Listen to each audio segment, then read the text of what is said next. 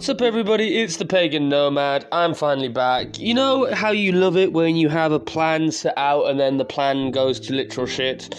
Yeah, that's basically what happened. I thought I was done. I thought I had everything sorted and I was going to be able to get back into this, and then just everything went to hell. This is the problem of being 20 and working for yourself in Europe. But no, so now that I'm back, I think what I want to do is start a mini-series. And the mini-series that I have in mind is going to be all about the gods. And basically, what I'm going to do is I'm going to dedicate one episode to each god.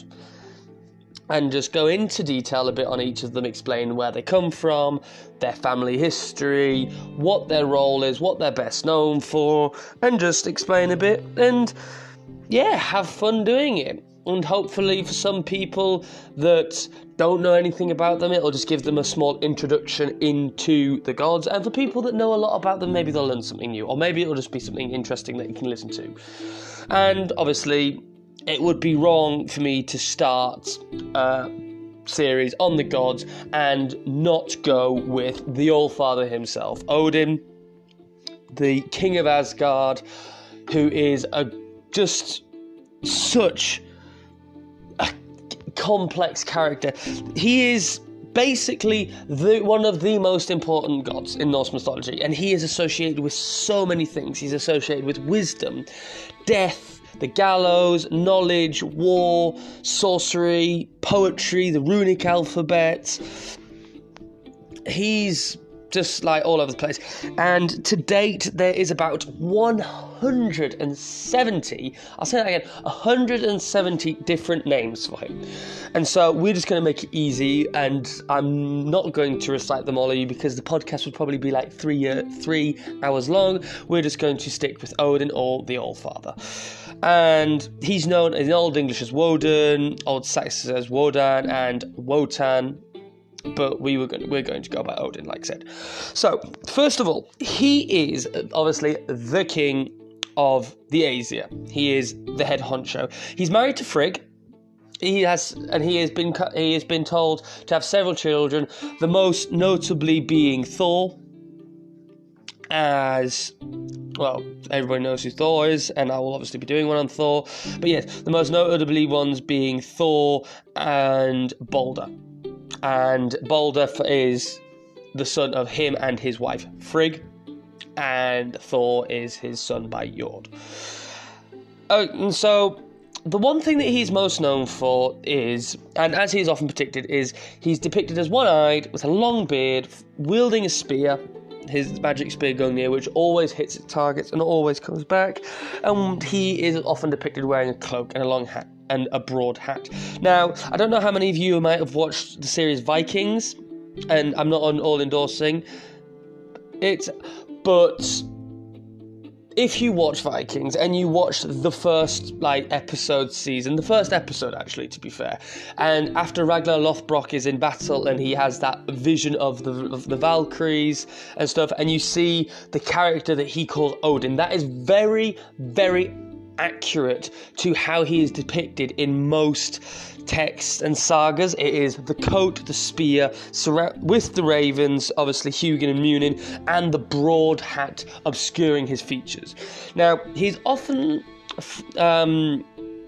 accompanied by his companions, as in he has the wolves Geri and Freki, and the ravens Hugin and Munin. Now, Hugin and Munin being thought and memory, that fly across Midgard and bring him information. And he is often seen riding the 8-legged steed Sleipnir, who we'll get into more in a different one, who is credited with being able to run across water and through the air.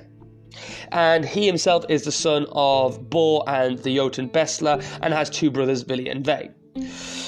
So, let's go over his accomplishments. Well, first of all, pretty big thing, he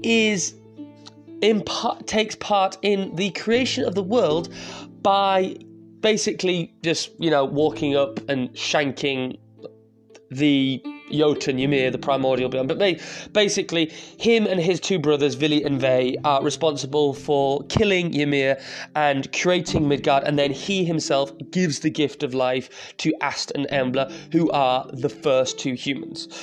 And he has in himself a particular association with Yule, the festival Yule, which has now become sort of Christmas. Christmas, as we know it, derives from Yule, the Yule log, but that's a different thing.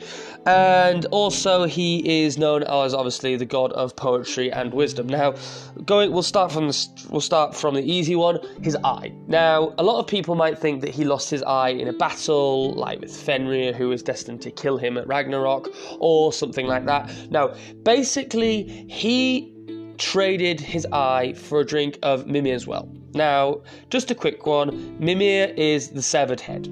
And I'll go into the story of Mimir himself and how he became to be a severed head.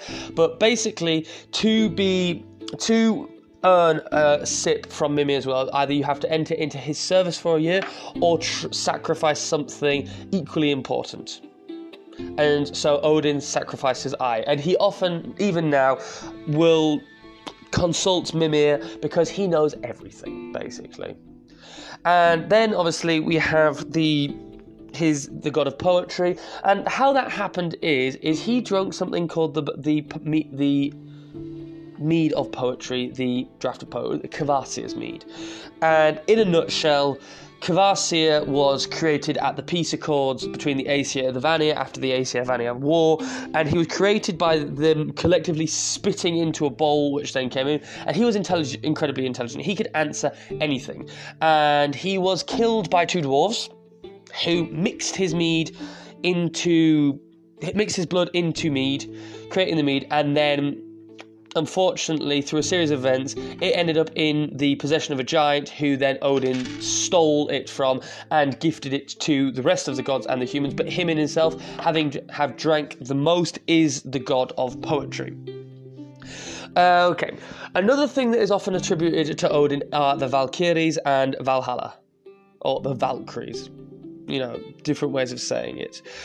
And he receives half of the slain in battle who become the Einherjar. And the other half are chosen by the goddess Freya for her afterlife home, Folkvanger. So between Folkvanger and Valhalla, it's basically you go to one or the other when you die on the battlefield. And he is the one that will lead the Einherjar into battle at Ragnarok before he's consumed by Fenrir. So, what else can we say about Odin? Well, Odin is often very, very devious and mischievous. Most of his sayings and exploits are about him in search of a higher knowledge. Now, one of the most known or well scripted is his quest to unlock the meaning of runes, for which he is also attributed. And he hung himself from Yggdrasil for 9 days. With basically dying for 9 days so he could unlock the mystery of runes. Because why not? Why not? Just when you're bored on the weekend and you don't know what to do, put your phone down, put your PS4 controller or your Xbox controller and just go hang yourself off a tree. Because why not? It seems like a good idea. Your friends will love you for it. It's just one of those things. You can gloat. Oh, what did you do on your holidays? Oh, we went to the beach. I hung myself from a tree. Because it makes perfect sense. And so, yes, he is not married to the goddess Frigg, and he is often making bets and dares with her about the outcome of several exploits. And he has been depicted in modern day films and references quite accurately. Obviously, you have the game Smite, where you can play as Odin, which takes a bit of a poetic license on the character. And then you have obviously in the series Vikings, where I personally found he was depicted very, very truthfully and accurately in the times that he did appear. He was very, very well depicted. You obviously also have the indirect appearance in games such as God of War, where he sends his grandchildren, Magni and Modi, which are the sons of Thor, and his son Balder to capture Kratos again, and in other things such as the series New American Gods, where Ian McShane depicts him as Mr. Wednesday, and who can forget all the Thor films where he is portrayed by Anthony Hopkins, which personally I am really okay with. Anthony Hopkins is always a win in my book. So, some key features about Odin as well is, first of all, Wednesday is his day, Woden's day. It comes from that, Wotanstag in German. It's Wotanstag, the day of Wotan, which then later became Wednesday. And obviously they have in the series American Gods, they do have a slight tip to this, they tip of the hat, because his character is called Mr. Wednesday. And that's basically the thing behind that. So he's often venerated for different reasons, for poetry, as a war god, as a leader, as a symbol of royalty. He has inspired numerous works of poetry, music, loads of media. He is a very big part of the pagan movement in itself, and he has a very, very big role in it itself. As I say, he is literally credited with not only creating Midgard, but giving life. He is the one that is used as a muse by most poets and most warriors. He's a very strong god. And so, yeah, that was just a little bit about Odin. Just as a start, it's not perfect, but it's a start. I'm hopefully I'll get better on it. But yeah, and this is basically how I'd hope to be able to do the podcasts. Just a little bit of info here, a little bit there, just what could be interesting. Go on. And then obviously, as I do the other gods, I will explain his connection and their connection with each other. For example, as I mentioned earlier, Sleipnir, how he came to being, because my next one will probably be Loki. I know, shock horror, most people would probably expect me to do Thor, but I'm probably going to do Loki first and explain that.